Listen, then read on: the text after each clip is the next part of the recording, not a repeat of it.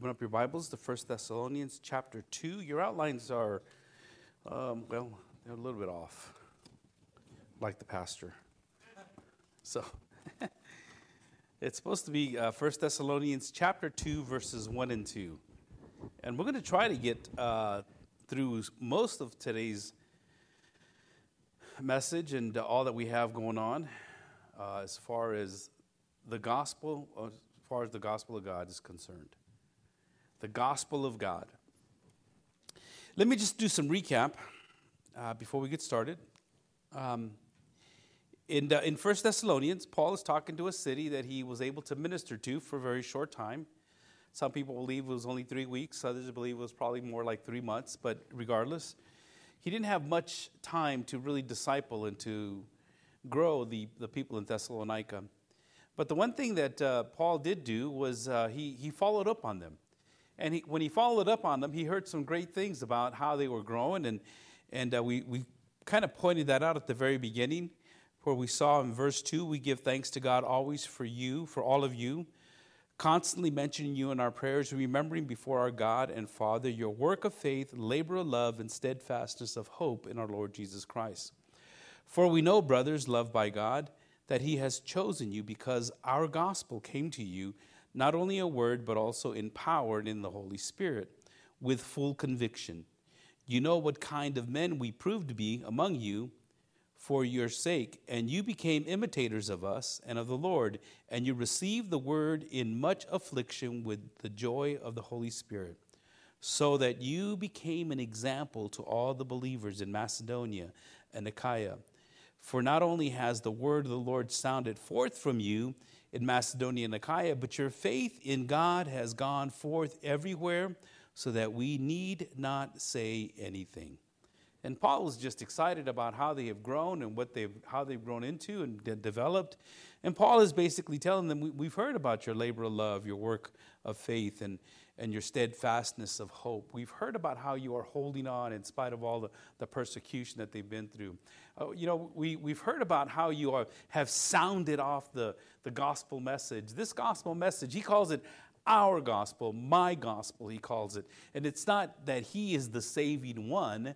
It's not that he has good news to tell everybody. Is he is proclaiming the gospel that only comes from God, that only comes from Jesus Christ. And he's proclaiming that gospel. And he's taken ownership of it. And now it's something that he lives by and works by and breathes by. And this is all that he does. This is of most importance to Paul. And so he tries to get it out to everyone. And this should be of most importance to us to give it out to everybody that we know as well.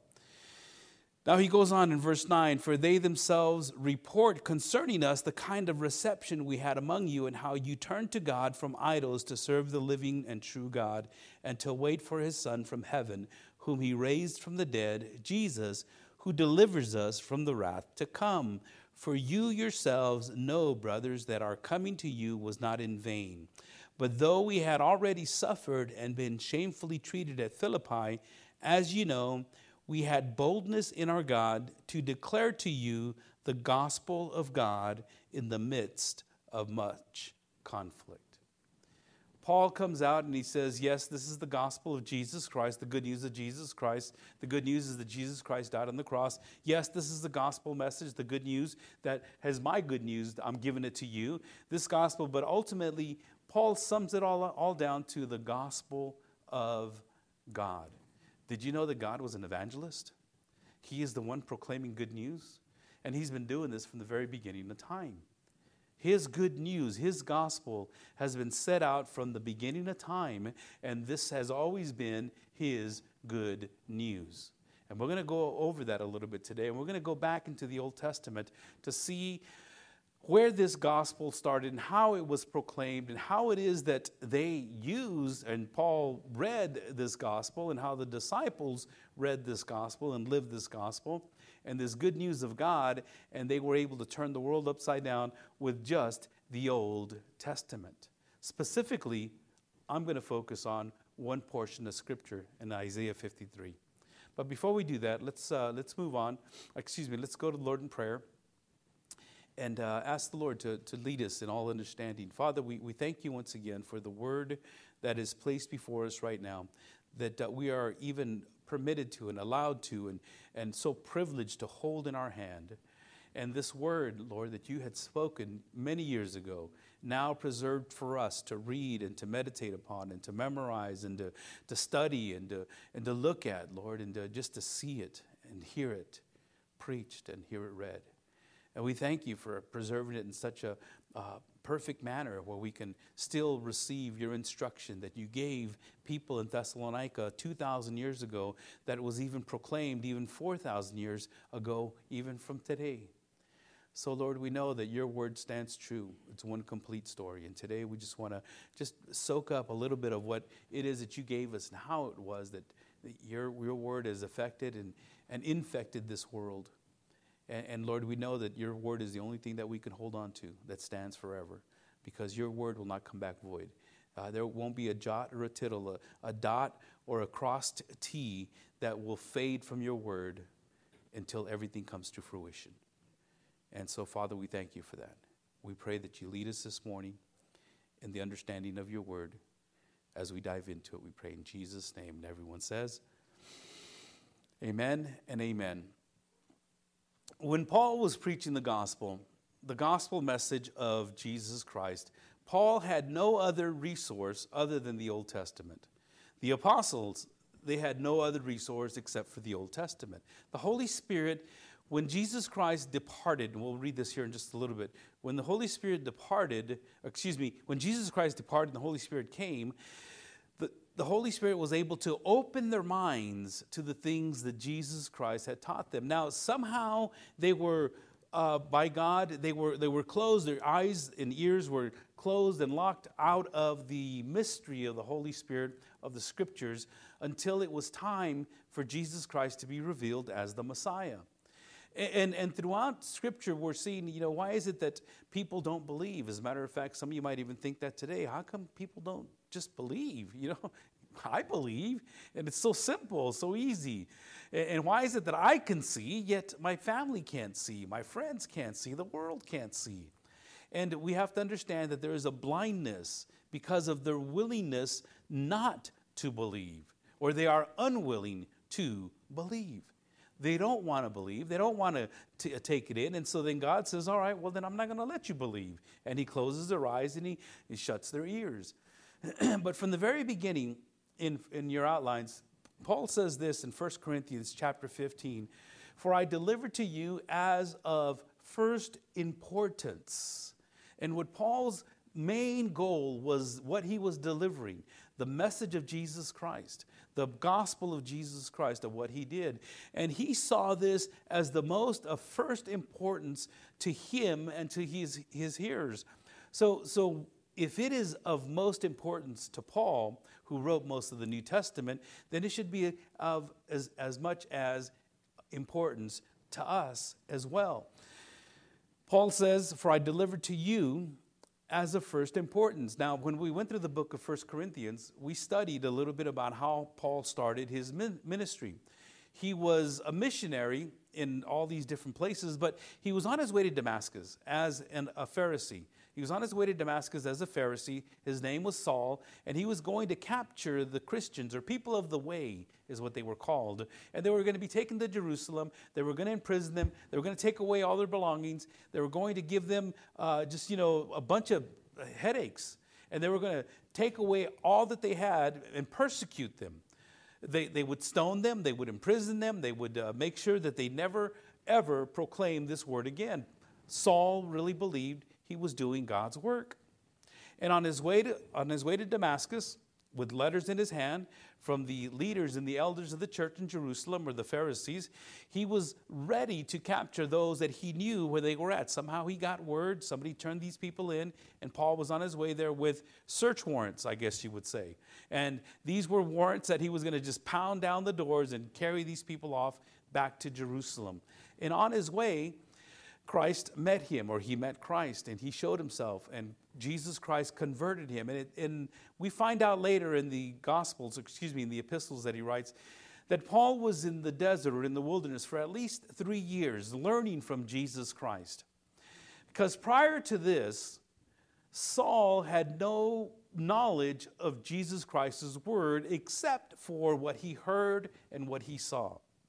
And so he wasn't trained by Jesus growing up. He was trained by the Pharisees in the Old Testament. So the Old Testament he knew backwards and forwards. You just had to be a good Pharisee. You just had to know where all these verses were at. And so in the wilderness, in the time that Saul, apparently he was in the desert, he was gone for some time, and people say he went to the school of hard knocks. Jesus Christ just infused in him everything that was in the Old Testament and taught him and showed him, this is who I am. And so when Paul says, I delivered to you as of first importance what I received, he says, what I received. And when he received this, he received it firsthand from Jesus Christ. And so now he was able to share the gospel message. And the gospel message that he proclaimed was this, in short, that Christ died for our sins. Now, we have to understand what that means. See, we just read it over, and Christ died for our sins. According to the scripture, he was buried and he was raised on the third day. Hallelujah. Praise God for that.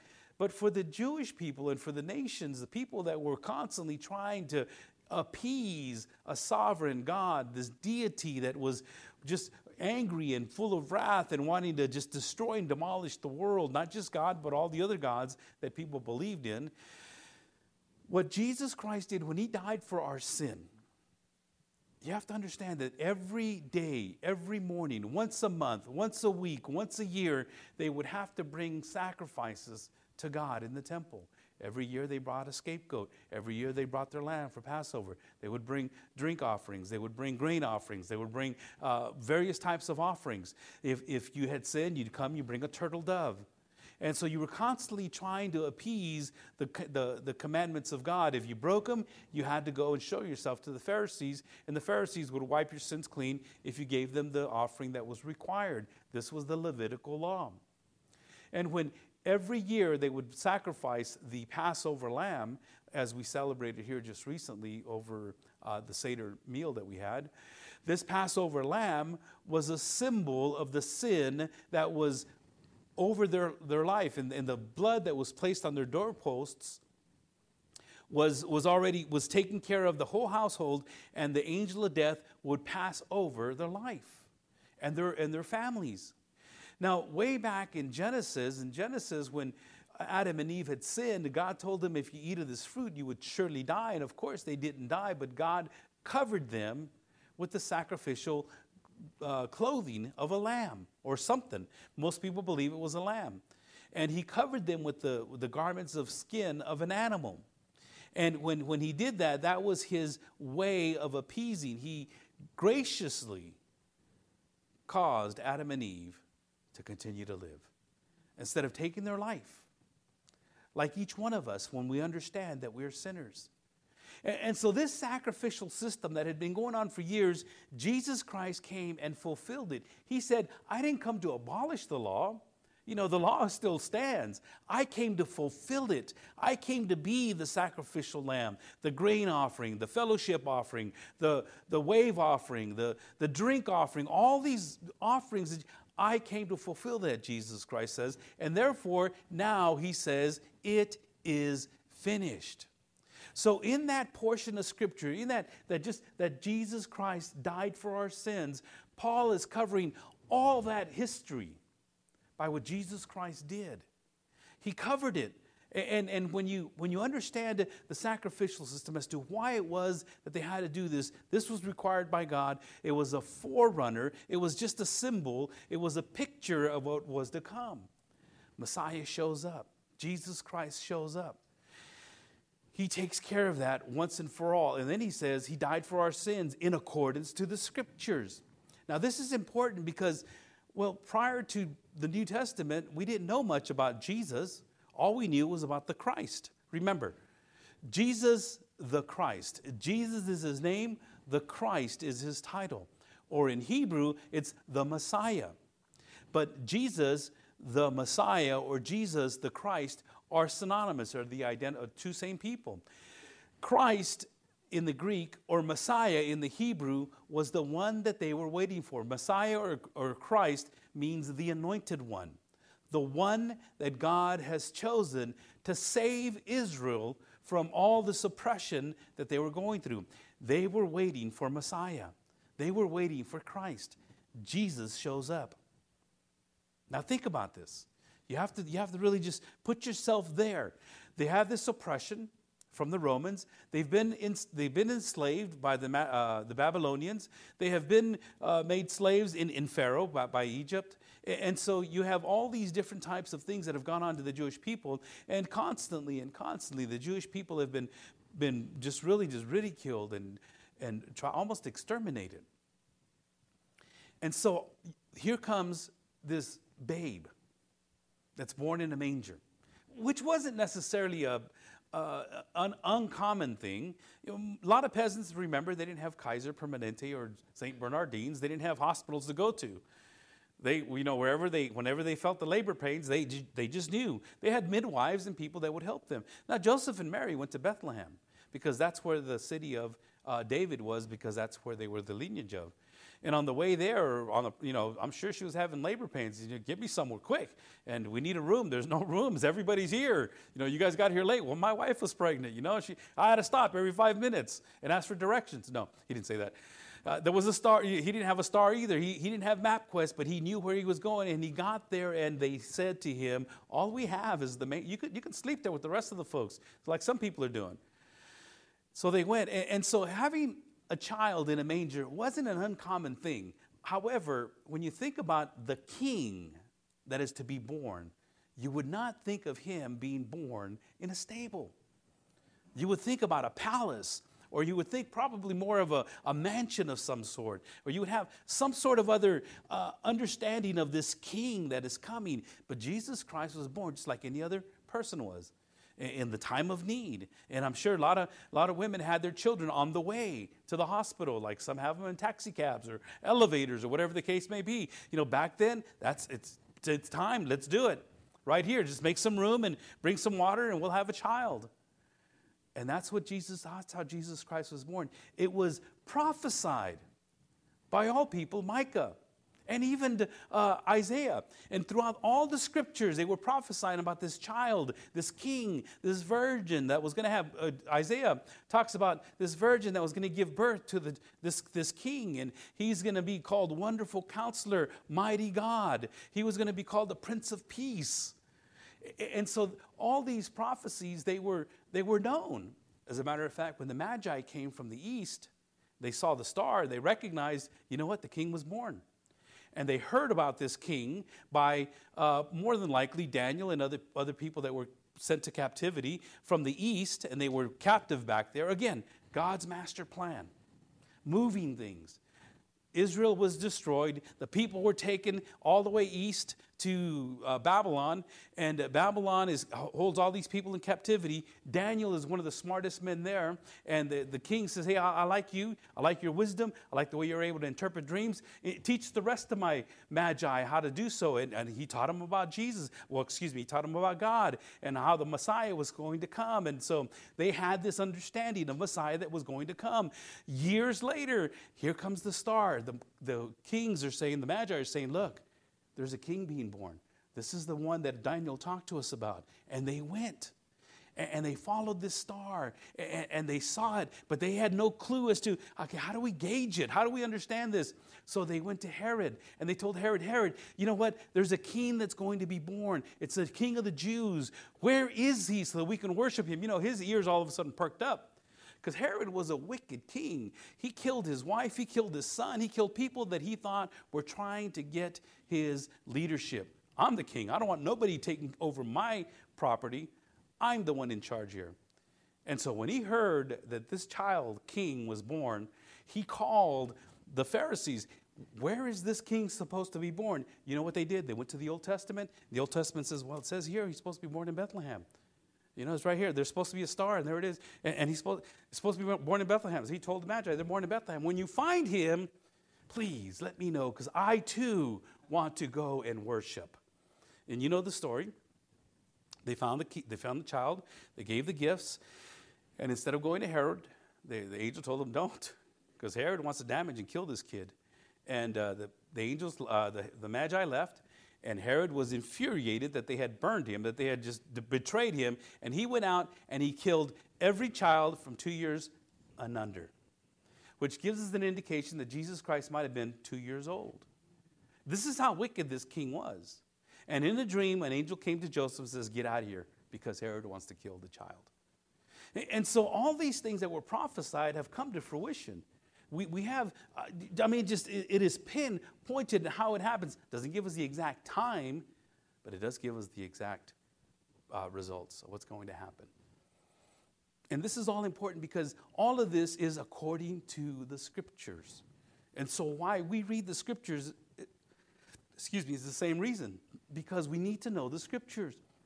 And for Paul, the only way that he was able to share this gospel was according to the Scriptures. Look at the next verse in John 1, verse 45. And if you have one of those Bibles, the Bibles that we have in the pews, it's on page 901. But John 1:45, it says this, that Philip found Nathanael and said to him, we have found him of whom Moses in the law and also the prophets wrote, Jesus of Nazareth, the son of Joseph. And he was born in Bethlehem, moved to Nazareth, came from Nazareth, and as a matter of fact, I believe it was right here where he says, Nazareth, can anything good come out of Nazareth? And again, that was something that was quoted in the Old Testament. They're going to say that nothing good comes out of Nazareth. Bethlehem, you're the smallest nation, you're the smallest city. Nothing can come out of that. But yet, pinpoint accuracy. And so when Philip found Nathanael, he had talked to Jesus. He knew Jesus. And he saw him. And all of a sudden, it's like he knew, hey, the guy that we've been reading about, that was in the law, that Moses wrote 2,000 years ago, that we're seeing it now. He is here. As a matter of fact, Jesus told the Pharisees, and this is not in your outlines, in John 5:39, you search the Scriptures because you think that in them you have eternal life. And if they that bear witness about me, the Scriptures, they believed that they would read them, and that would give them righteousness. The more that they read the Scriptures, they believed that they were righteous. But Jesus says, if you really want to know the Scriptures, what you need to do is you need to look at what Abraham said about me. In Luke 24, verses 24 through 27, one of my favorite passages that I like to go back and look over and over again, the two men that are walking to Emmaus. He says to them, again, just very shortly, very briefly, we don't have time to go over the whole story. I've shared this story with you many times before. But again, Jesus had just been crucified, and on the first day of the week, he resurrected. The women went to the grave and didn't see him there. They came running, telling the disciples they've taken away our Lord. And they come to find out that he must have resurrected like he said he was going to. And then he appeared to some of the men and the women, and then the disciples that were already on their way home, they were downcast because they said that Jesus Christ resurrected, and we're on our way home now. It's like it's a few hours, and we have to walk, and so on this process, on this road, Jesus comes to them and sees them downcast. Why are you downcast? What are you guys talking about? And he says, well, the Jesus, the one that we thought was going to bring back Israel to its right standing. They were looking for a national king, a national president. They were looking for a political leader. They were looking for somebody to get them out of this slavery that they were in, out of this oppression. And then Jesus says to them, "Oh, you foolish ones, and slow of heart to believe all that the prophets have spoken." Everything that the prophets had spoken. Don't you remember, he says to them, was it not necessary that the Christ should suffer these things and enter into his glory? You see, there's the Christ. There's the title of Jesus, the anointed one. And beginning with Moses and all the prophets, he interpreted to them all the Scriptures, the things concerning himself. So on this journey, he's talking to the disciples, these two disciples. One of them was named Cleopas, not the 12 apostles, but a disciple, a follower. And one of them name was Cleopas. We don't know the name of the other person, but they were learning from Jesus firsthand. They didn't know it was him. And what Jesus did, he took them back to Moses. What that means is he took them back to the first 5 books of the Old Testament. Genesis, Exodus, Leviticus, Numbers, Deuteronomy. He took them back to those 5 books. And out of those 5 books, he was able to decipher and pull out pictures of the Christ and how he was going to suffer and how he was going to live. And he started just showing them, look, Christ, Jesus. I'm sure he taught them about Adam and Eve in the garden and the snake that came out. It's called the first evangelistic story. When God says that this child, this snake, is going to bite his heel, but his heel is going to crush his head, speaking of the crucifixion. A lot of scholars point to that as the first evangelistic story on how the Christ child is going to demolish and destroy the kingdom of Satan. A little bit later, I'm sure he talked to him about Abraham and Isaac, on how Isaac was carrying the wood up the mountain, and this wood was a symbol of a cross of Jesus Christ. And Abraham was going to sacrifice his son to see his obedience. And so, I mean, there are a lot of stories that are in the Old Testament. We don't have time to go through them all, and we will one day. But right now, all I'm saying is that Jesus Christ went back and he pulled out all those stories, all those words, the laws, the commandments, the Passover lamb. I'm sure he talked to them about the Passover lamb, the blood that was shed. I'm sure that he talked to them about the grain offerings and all these, all the fellowship offerings and how all these things had to come to fruition. He says to them, don't you remember? Was it not necessary that the Christ should suffer? And he talked to them about all those things that pointed to him. As a matter of fact, I think the more that we get into this, the more we can actually find, like the ark, how the ark was part of this story. I'm sure Jesus Christ told them on how he is the one that is going to save the world. The Day of Atonement, the resurrection, and as far as Jonah is concerned, how Jonah was in the belly of the whale for 3 days. And so will the Son of Man be in the belly of the belly of the earth. How Jesus was rejected as the cornerstone in Psalms. How in Zechariah the shepherd of the flock is slaughtered by the sheep tenders. I mean, over and over again in the Old Testament, there are pictures of Jesus Christ being slaughtered, or the Christ, or the stone that will be destroyed by Antichrist, or the shoot of Jesse, or Christ's millennial kingdom, and things that come still in the future. So Christ is just going through all these verses and walking with them and talking to them and sharing with them. And I'm sure Psalm 22 was probably right at the top of the list. You guys have got to look at Psalm 22, he says. I mean, look at Psalm 22. They didn't have chapters and verses back there.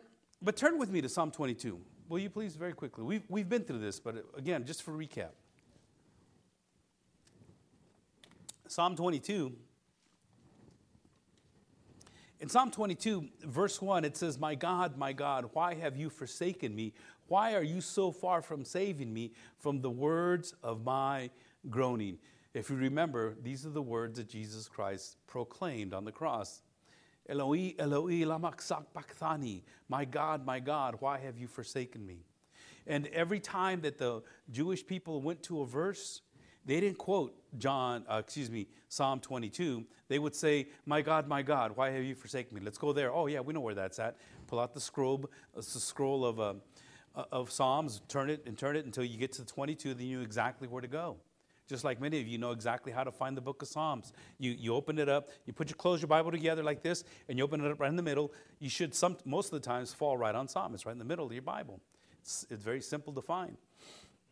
And so then he goes on to say in verses 7 and 8, he says this, all who see me mock me. They make mouths at me. They wag their heads. He trusts in the Lord. Let him deliver him. Let him rescue him, for he delights in him. Remember how the Pharisees wagged their heads and he trusted in the Lord. Really? I mean, he was able to heal every people, all the other people. Let him get himself down from that cross. I mean, if he's so confident in what he can do. And in verses 14 and 15, he says, I am poured out like water. All my bones are out of joint. My heart is like wax. It is melted within my breast. My strength is dried up like a potsherd, and my tongue sticks to my jaws. You lay me in the dust of death. Again, a picture of the crucifixion, a picture of him hanging there, a picture of him just being poured out like water as the spear goes through his heart and blood and water pour out. All his bones are out of joint as he's hanging there with all the weight of his body just pulling down on all his joints and just getting his arms and his wrists and everything out of place, dislocating his wrists, dislocating his shoulders. It's again. And the crucifixion wasn't even thought about yet. The crucifixion didn't actually come in until almost 800 years later. And here, the psalmist is talking exactly about everything that's happening to Jesus Christ on a cross. Look at it, verse 16 and 18. For dogs encompass me, a company of evildoers encircle me. They have pierced my hands and my feet. Now, come on. Here he is, David, talking about being pierced, his hands and his feet. And this is Messiah's picture. This is the Christ's picture. And Jesus, I'm sure he's showing them this. Don't you guys remember this? When you guys went to Shavat school, you guys were doing your bat mitzvah, you guys were looking at all the Old Testament things that I'm sure you saw this. Yeah, we remember those things. But, we saw this just a couple of days ago in you, or in the Christ. They're probably thinking in their head because they don't know it's Jesus yet. Look at verse, we can go on and on and on. For dogs encompass me. A company of evildoers encircle me. They have pierced my hands and my feet. I can count all my bones. They stare and gloat over me. They divide my garments among them. And for my clothing, they cast lots. When Christ was on the cross, prior to putting him on the cross, they mocked him by putting this crown of thorns on his head. And when they put this crown of thorns on the head, they started to bow before him. They put this purple scarlet robe on him, and it looked almost like royalty. And so that when they took him to the cross, they stripped him naked again, and they left the cross on. And so instead of ripping it into pieces, if you remember correctly, at the foot of the cross, they're standing there, and they say, well, you know what, let's just cast lots for it. I'll shoot you for it. Let's see who wins. And there they are casting lots, and whoever won it took it. Now, all of this is prophesied before Jesus Christ is even born. Hundreds of years before Jesus Christ is even born. And here we have a pinpoint accuracy of the scriptures that I'm sure Jesus Christ is talking to these two men on the way to Emmaus. There are many others. I'm just going to read these. In Psalm 69, it says, more in number than the hairs on my head are those who hate me without cause. Mighty are those who destroy me, those who attack me with lies. What I did not steal, must I now restore?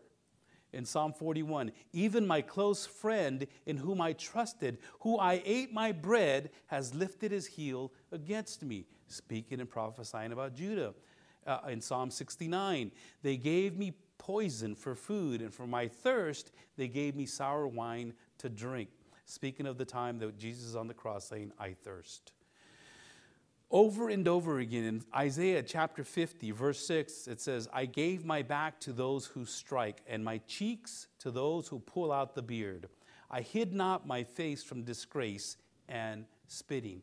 Isaiah is the prophet that spoke about the Christ more than any other prophet. He spoke about Jesus Christ and how things were going to come together. Jesus, I'm sure, as he's talking to the two men on Emmaus and all this journey, he says, look, remember this. Remember how that went down, how it all happened. And so we have to look at all these scriptures to look at the gospel of God. It was already in play. God had already put it into practice. He says, this is what I want my Christ to do. He has to endure this type of punishment. His back has to be ripped. He has to be pierced. He has to be spit upon. He has to be ridiculed. This is my Messiah. The one thing that the Jewish people and the Pharisees looked at, they didn't want to see that. It's there. Because on the flip side of that, he's going to rule. He's going to conquer with an iron fist, with a scepter in his hand. He's going to have a seat in all the heavens, and he's going to rule all the world. And that's what they were looking for. That's what everybody wants, the glory, the name it and claim it type of thing. Give me all the things that are good for me, Lord. I don't want the bad things. Keep those aside. Keep those away. We want to feel good. We want to be able to do what it is that we want to do and still bless us, Lord, in a way that is going to make us just grow. And as they are going through this nation and building, and Israel's coming back, and they've been out of captivity now for some time. And the good thing about coming back from captivity after they were enslaved, they never went back to the old gods again. They never went back to the old idols. Once they came to Jerusalem, once they understood, we have sinned and we cannot be going back to that anymore, to the old idols. Nobody else is going to be resurrecting idols here anymore. And they didn't. Their mindset was set on fulfilling the law, on studying the law. If we keep the law perfectly, and so it became very legalistic for them. And when they fulfilled the law, when they read the law, they only read it to see what they can get out of it. Like sometimes many of us do, right? We only read it to see what we can get out of it. How much it can bless me, how much it can bless others. And so the thing about this is that in the Old Testament, it was always talked about who Jesus Christ was. As a matter of fact, let me have you, if you'd like, open up to Acts chapter 8. Acts chapter 8 is the story of an Ethiopian that was in Jerusalem worshiping.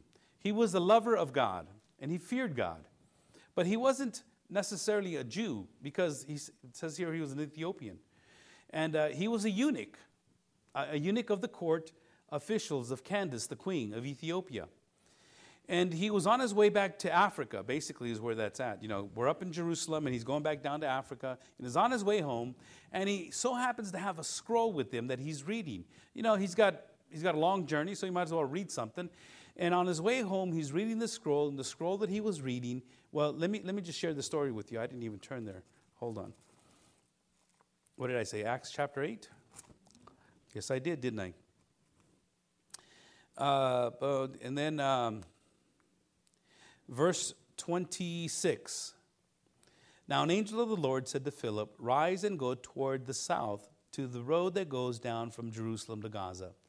This is a desert place." And he rose and went, and there was an Ethiopian, a eunuch, a court official of Candace, queen of the Ethiopians, who was in charge of all her treasures. He had come to Jerusalem to worship and was returning, seated in his chariot, and he was reading the prophet Isaiah. And the Spirit said to Philip, "Go over and join this chariot." So Philip ran to him and heard him reading Isaiah the prophet and asked, "Do you understand what you are reading?" And he said, "How can I, unless someone guides me?" And he invited Philip to come up and sit with him. Now the passage of the scripture that he was reading was this: "Like a sheep he was led to slaughter. Like a lamb before its shears is silent, so he opened not his mouth. In his humiliation justice was denied him. Who can describe his generation? For his life is taken away from the earth." And the eunuch said to Philip, "About whom, I ask you, does the prophet say this? About himself or someone else?" That is the question that you should be asking as well. Whom is he talking about? That is the question. Who is this Messiah? Who is this Christ? What did he have to go through in order for him to become the Messiah? And as a matter of fact, we're going to go through this portion of Scripture thoroughly this Sunday and next Sunday in Isaiah chapter 53. That's what he was reading. He was reading Isaiah 53. And right after that, in verse 35, then Philip opened his mouth, and beginning with this scripture, he told him the good news about Jesus. And as they were going along the road, they came to some water, and the eunuch said, "See, here is water. What prevents me from being baptized?" And he commanded the chariot to stop, and they both went down into the water, Philip and the eunuch, and he baptized him. Somehow, somewhere, as he's talking to him about Jesus, First of all, it's about the Messiah, the suffering servant from Isaiah's prophecy. Isaiah had prophesied this to the T. We'll see this in Isaiah 53, how he prophesied how he's going to die, how he's going to resurrect, and how he's going to come back, and just what they were going to do to him. This is the gospel of God. God's gospel has been mentioned and talked about over and over again in the New Testament. We hear a lot about the gospel of God. The gospel of God is constantly being proclaimed by, first of all, Paul himself. In Mark chapter 1, verses 14 through 15, now after John was arrested, Jesus came into Galilee proclaiming the gospel of God. Paul, a servant of Christ Jesus, he says to the people in Rome, called to be an apostle, set apart for the gospel of God. In 1 Thessalonians, as we are now reading, he says, so being affectionately desirous of you, we were ready to share with you not only the gospel of God, but also our own selves, because we had become very dear to us. In 1 Timothy, in accordance with the gospel of the glory of the blessed God with which I have been entrusted. The gospel of God is the message that they had to share with everyone else. They didn't have the New Testament. They didn't have tracts. They didn't have evangelism explosion. They didn't have the Roman road. They didn't have the 4 critical questions. They didn't have the ABCs of salvation, or all these other ways of being able to share the gospel with people. They talked to them about what God did. This gospel, this good news, what he has done for the people of Israel. And this gospel is the gospel that has been brought to you, that has been brought to us. This gospel comes from Paul himself, from God himself, through Paul's lips. The very first thing that and I want you to now turn to Isaiah chapter 53. And here's where we're going to camp out for a while. In Isaiah 53, if you need a page number, it's 613.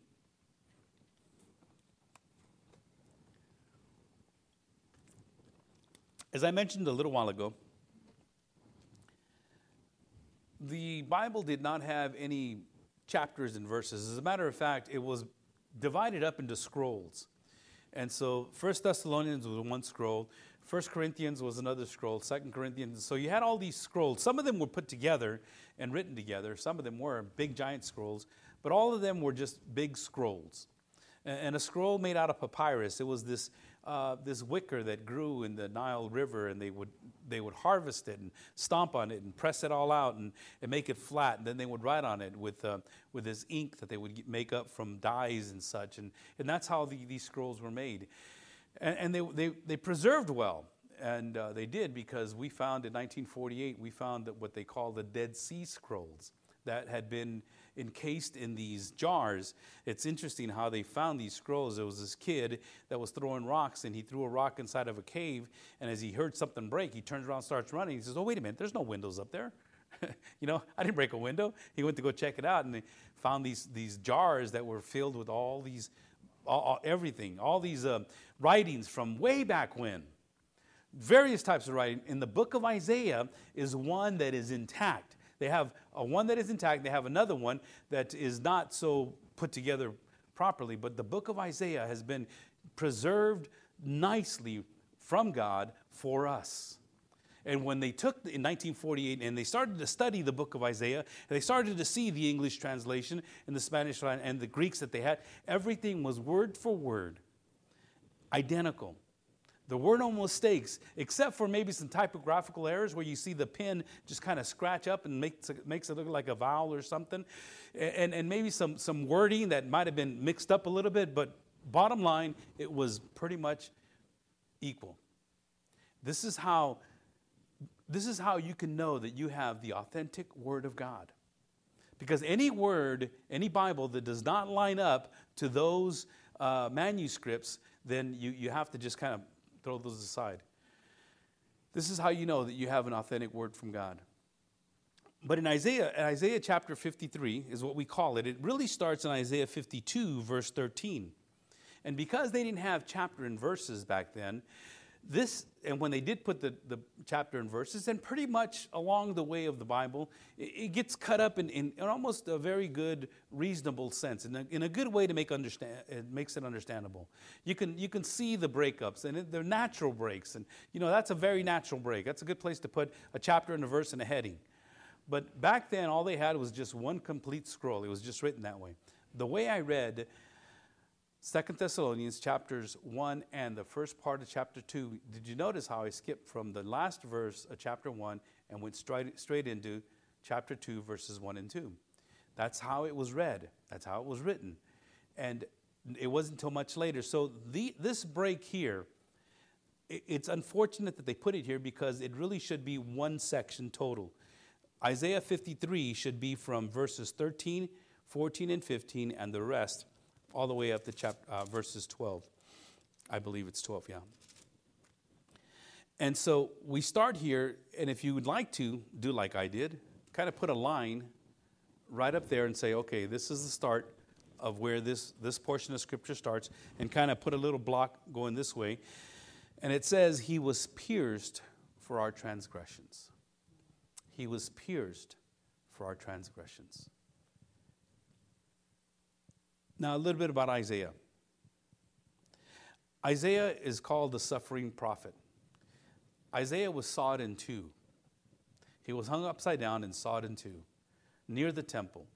Isaiah was ridiculed, laughed at, every prophet that spoke about God and what he was going to do. Isaiah spoke more about salvation and the Christ than any other prophet. Oh, yes, he pinpointed to the people, you're in sin, you're in sin, you're in sin, you're in sin. And I tell people, you want to be a prophet, you got to be willing to be ridiculed. Because prophets aren't very popular people. Not like today, prophets are very popular because, well, they can pretty much give you whatever you want, I think. I don't know how they do that, but in the Old Testament, that was not a call you wanted. None of these prophets says, hey, I don't want to do this. Every one of these prophets said, God, I don't want to do this. You're going to do what? Like Jonah. Go talk to the people in Nineveh. I ain't going over there. You're going to save them. I'm not going. Those people deserve to get killed. They deserve your wrath, God. And Jonah says, nope. And he says, I'm going the opposite direction. And he went down to Joppa. He went down to the boat. He went down to the bottom of the boat until finally he went down to the ocean of the whale, to the bottom of the ocean. He went down, and that's exactly what happens when you go against God. And Isaiah says, okay, I'll do this, not because I want to. He didn't sign up for this. None of these prophets did. And starting in chapter 40, he starts talking about salvation. He starts talking about how God is going to save his people. And he talks about, the wicked are not going to be no more. There's no rest for the wicked. And he goes on and talks about them, but not as much as he talks about the salvation. Matter of fact, if you go back to verse 40, chapter 40, very quickly, just to give you a glimpse of what Isaiah's message was, he starts off by saying in chapter 40, verse 1, comfort my people, says your God. Speak tenderly to Jerusalem and cry to her that her warfare is ended, that her iniquity is pardoned, that she has received from the Lord's hand double for all her sins. God was already pardoning, has been pardoning from the beginning of time. And in Isaiah 53, which is what I'm going to call it from this point forward, 52, 13, and on, I'm just going to call it all Isaiah 53, because that's how most people talk about this. In Isaiah 53, it shows us how God is going to pardon you and me. And like I said, I'm only going to be able to get into the first part of this. And it says here, you know what, I'm going to read the whole thing, and then we'll come back and we'll go over it. We'll cut it up but we'll expound on it. But right above verse 13 in my Bible, it says, he was pierced for our transgressions.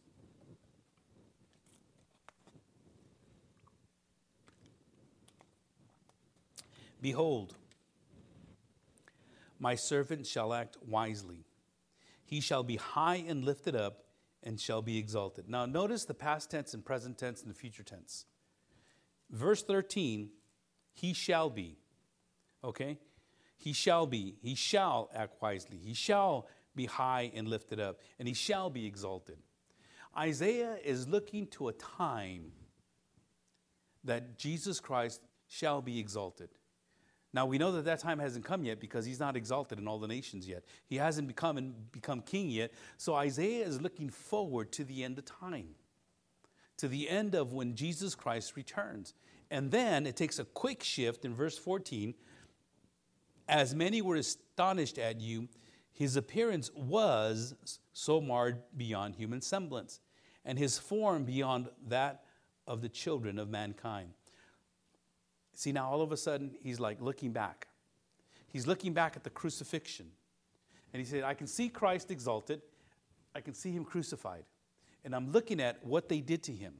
I'm looking at how they marred him, how they ripped his flesh off his body, how they beat him to a pulp, how they put this crown of thorns on his head, and how all this blood just covered him. And people looked at him and, who's that? He was marred. And they were astonished. And this astonishment is a type of, it's like, whoa. I mean, what happened? It's like a wake up. It's like somebody threw some cold water on your face. You're just kind of sitting there, probably dozing off, and somebody throws a bucket of water on you. And that's the reaction of the people. When you look at this, 800 years before Christ, and you look at it was 500 years before Christ, and you look at how it took place on the streets of Jerusalem. And many were astonished at you. His appearance was so marred beyond human semblance, and his form beyond that of the children of mankind.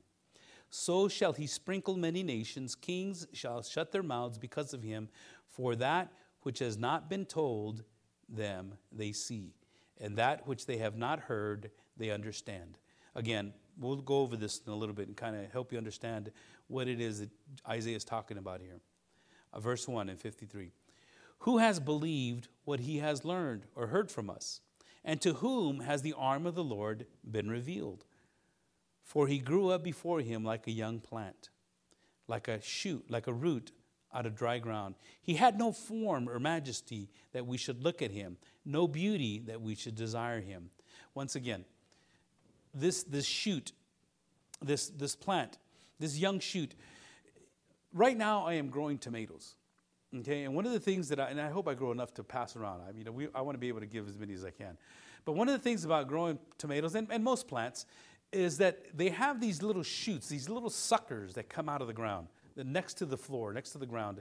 And in order for all the nutrients not to be sucked out of those suckers, you got to cut them off. You cut them off as they're growing, especially those that are on the floor, those that can get infected. They're worthless. They're no good. As a matter of fact, I just use them for fertilizer. Just kind of dig them back into the dirt. Some of them are big enough that I can transplant and make another tomato plant out of. But the point that I'm trying to make here is that here, when he talks about this shoot, this root out of the dry ground, it's this branch that's coming out of the fig tree or the olive tree that is just, you got to cut that thing off. This is what the Christ or Jesus was like. He's just a nobody. He's a nothing. He's a carpenter's son, for God's sakes. A king? Come on. He's born in a stable. And he says that his father is the Holy Ghost. Yeah, he doesn't even know who his father is, was the joke of the day. And so as you look at Isaiah and you see how it was written about Jesus Christ and how Jesus was able to share the gospel of God. See, this gospel, beloved, is so important, so dear to the heart of God. We cannot dismiss it. We cannot play around with it. We cannot just say, oh, okay, well, it's good news and I'm glad I heard it and let me go on. I'm trying to share with you the importance, the intensity, the just how it is that we should be so sold out for this gospel, because God spoke about this before even Jesus Christ came to this world. Verse 3, he was despised and rejected by men, a man of sorrow and acquainted with grief. And as one from whom men hid their faces. He was despised, and we esteemed him not. Surely he has borne our griefs and carried our sorrows, yet we esteemed him stricken, smitten by God, and afflicted. And here is the core of the gospel message. But he was pierced for our transgressions. He was crushed for our iniquities. Upon him was the chastisement that brought us peace. And with his wounds we are healed. All we like sheep have gone astray. We have turned everyone to his own way. And the Lord has laid on him the iniquity of us all. He was oppressed and he was afflicted, yet he opened not his mouth. Like a lamb that is led to the slaughter, and like a sheep that's before its shearers is silent, so he opened not his mouth. By oppression and judgment he was taken away. And as for his generation, who considered that he was cut off out of the land of the living, stricken for the transgression of the people. Just so I can say something here about this, that he was cut off of the land of the living, that means he died. He was killed. And they made his grave with the wicked, another picture of him dying, and with the rich man in his death, although he had done no violence and there was no deceit in his mouth. Yet it was the will of the Lord to crush him. He put him to grief. When his soul makes an offering for guilt, he shall see his offspring. He shall prolong his days. Again, a picture of the resurrection. And the will of the Lord shall prosper in his hand. Out of the anguish of his soul he shall see and be satisfied. By his knowledge shall the righteous one, my servant, make many to be accounted righteous, and he shall bear their iniquities. Therefore I will divide him a portion with the many, and he shall divide the spoil with the strong, because he poured out his soul to death and was numbered with the transgressors. Yet he bore the sin of many and makes intercession for the transgressors. Beloved, Jesus Christ, from the mouth of Isaiah, from the pen of Isaiah, God showed him what it was going to be like. The people in the time of Jesus got to experience. And now, in our time, we get to proclaim it. Not because it was an accident, not because people were evil and they just did it just because. People ask, why was he crucified? Well, because bottom line, the simplest and the most direct way of saying this, because God said so. Why were they so mean to him? Well, because God said so. Bottom line. Why did they even put him in a cross? Because God said so.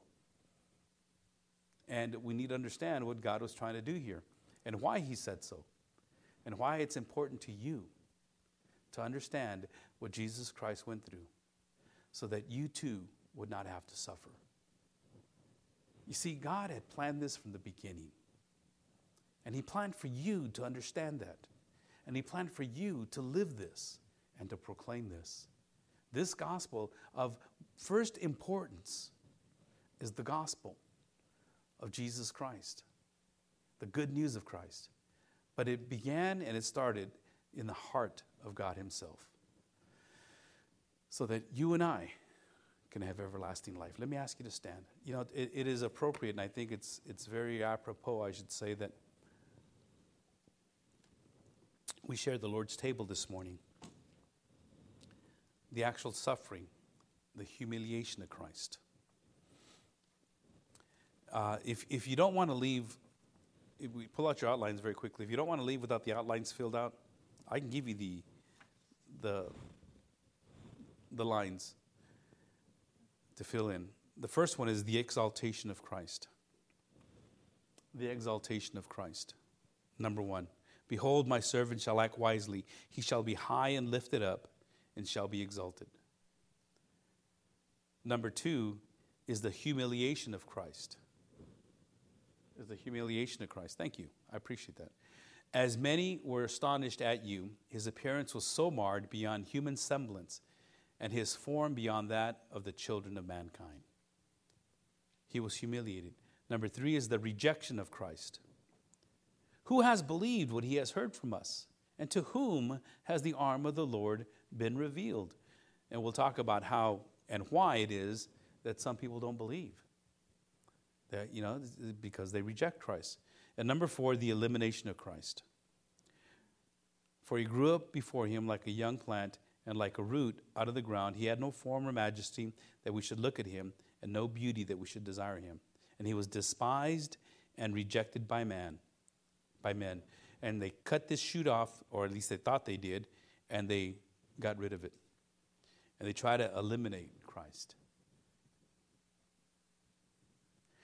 And when you think about you right now, looking in hindsight, I mean, that's Jesus. Why don't they see this? What's going on in their lives? Yeah, especially the Jewish people. I mean, they're the ones that read the scriptures. Why don't they see this? It's a very good question, which we'll answer next week. Let me ask you to go to the back and we'll partake of the Lord's table.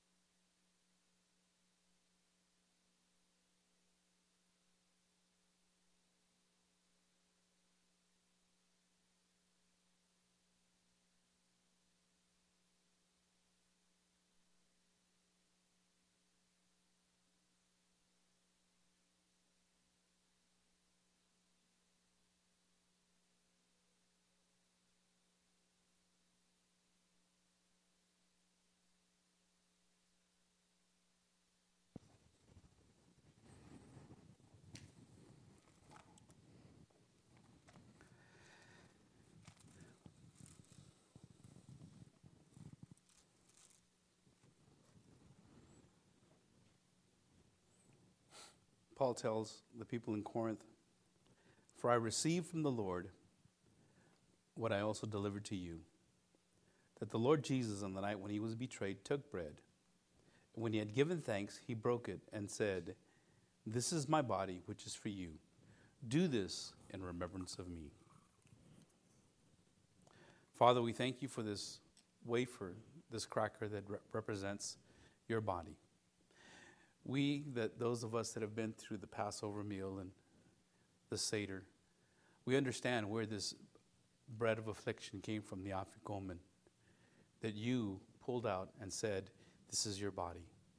That they had been celebrating for years without even understanding as to why they were celebrating and using that bread, how it was hid and brought back to life.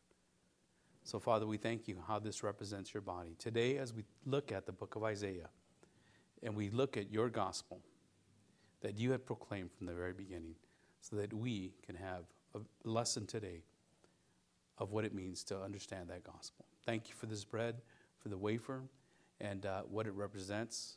We thank you, Lord, in Jesus' name. Amen. Everyone take.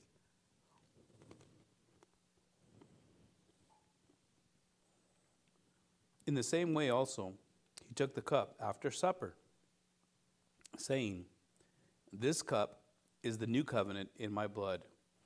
Do this as often as you drink it in remembrance of me."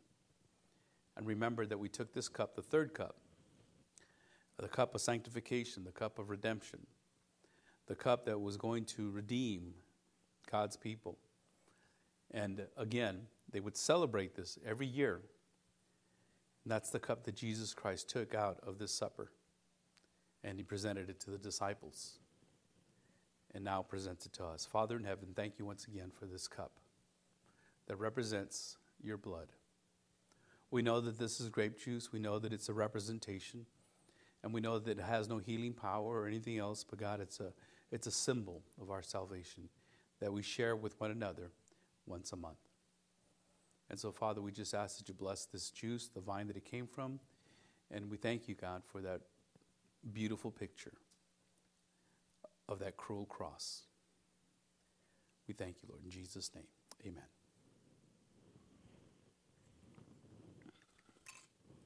Father in heaven, now that we have shared this time together in instruction and word, and that we shared this meal, I pray, Father, that you continue the fellowship within our own hearts with one another as we leave this place, but never from your presence, we pray. In Jesus' name. And everyone says, amen. All right. Be here next week, and we'll finish up the hour.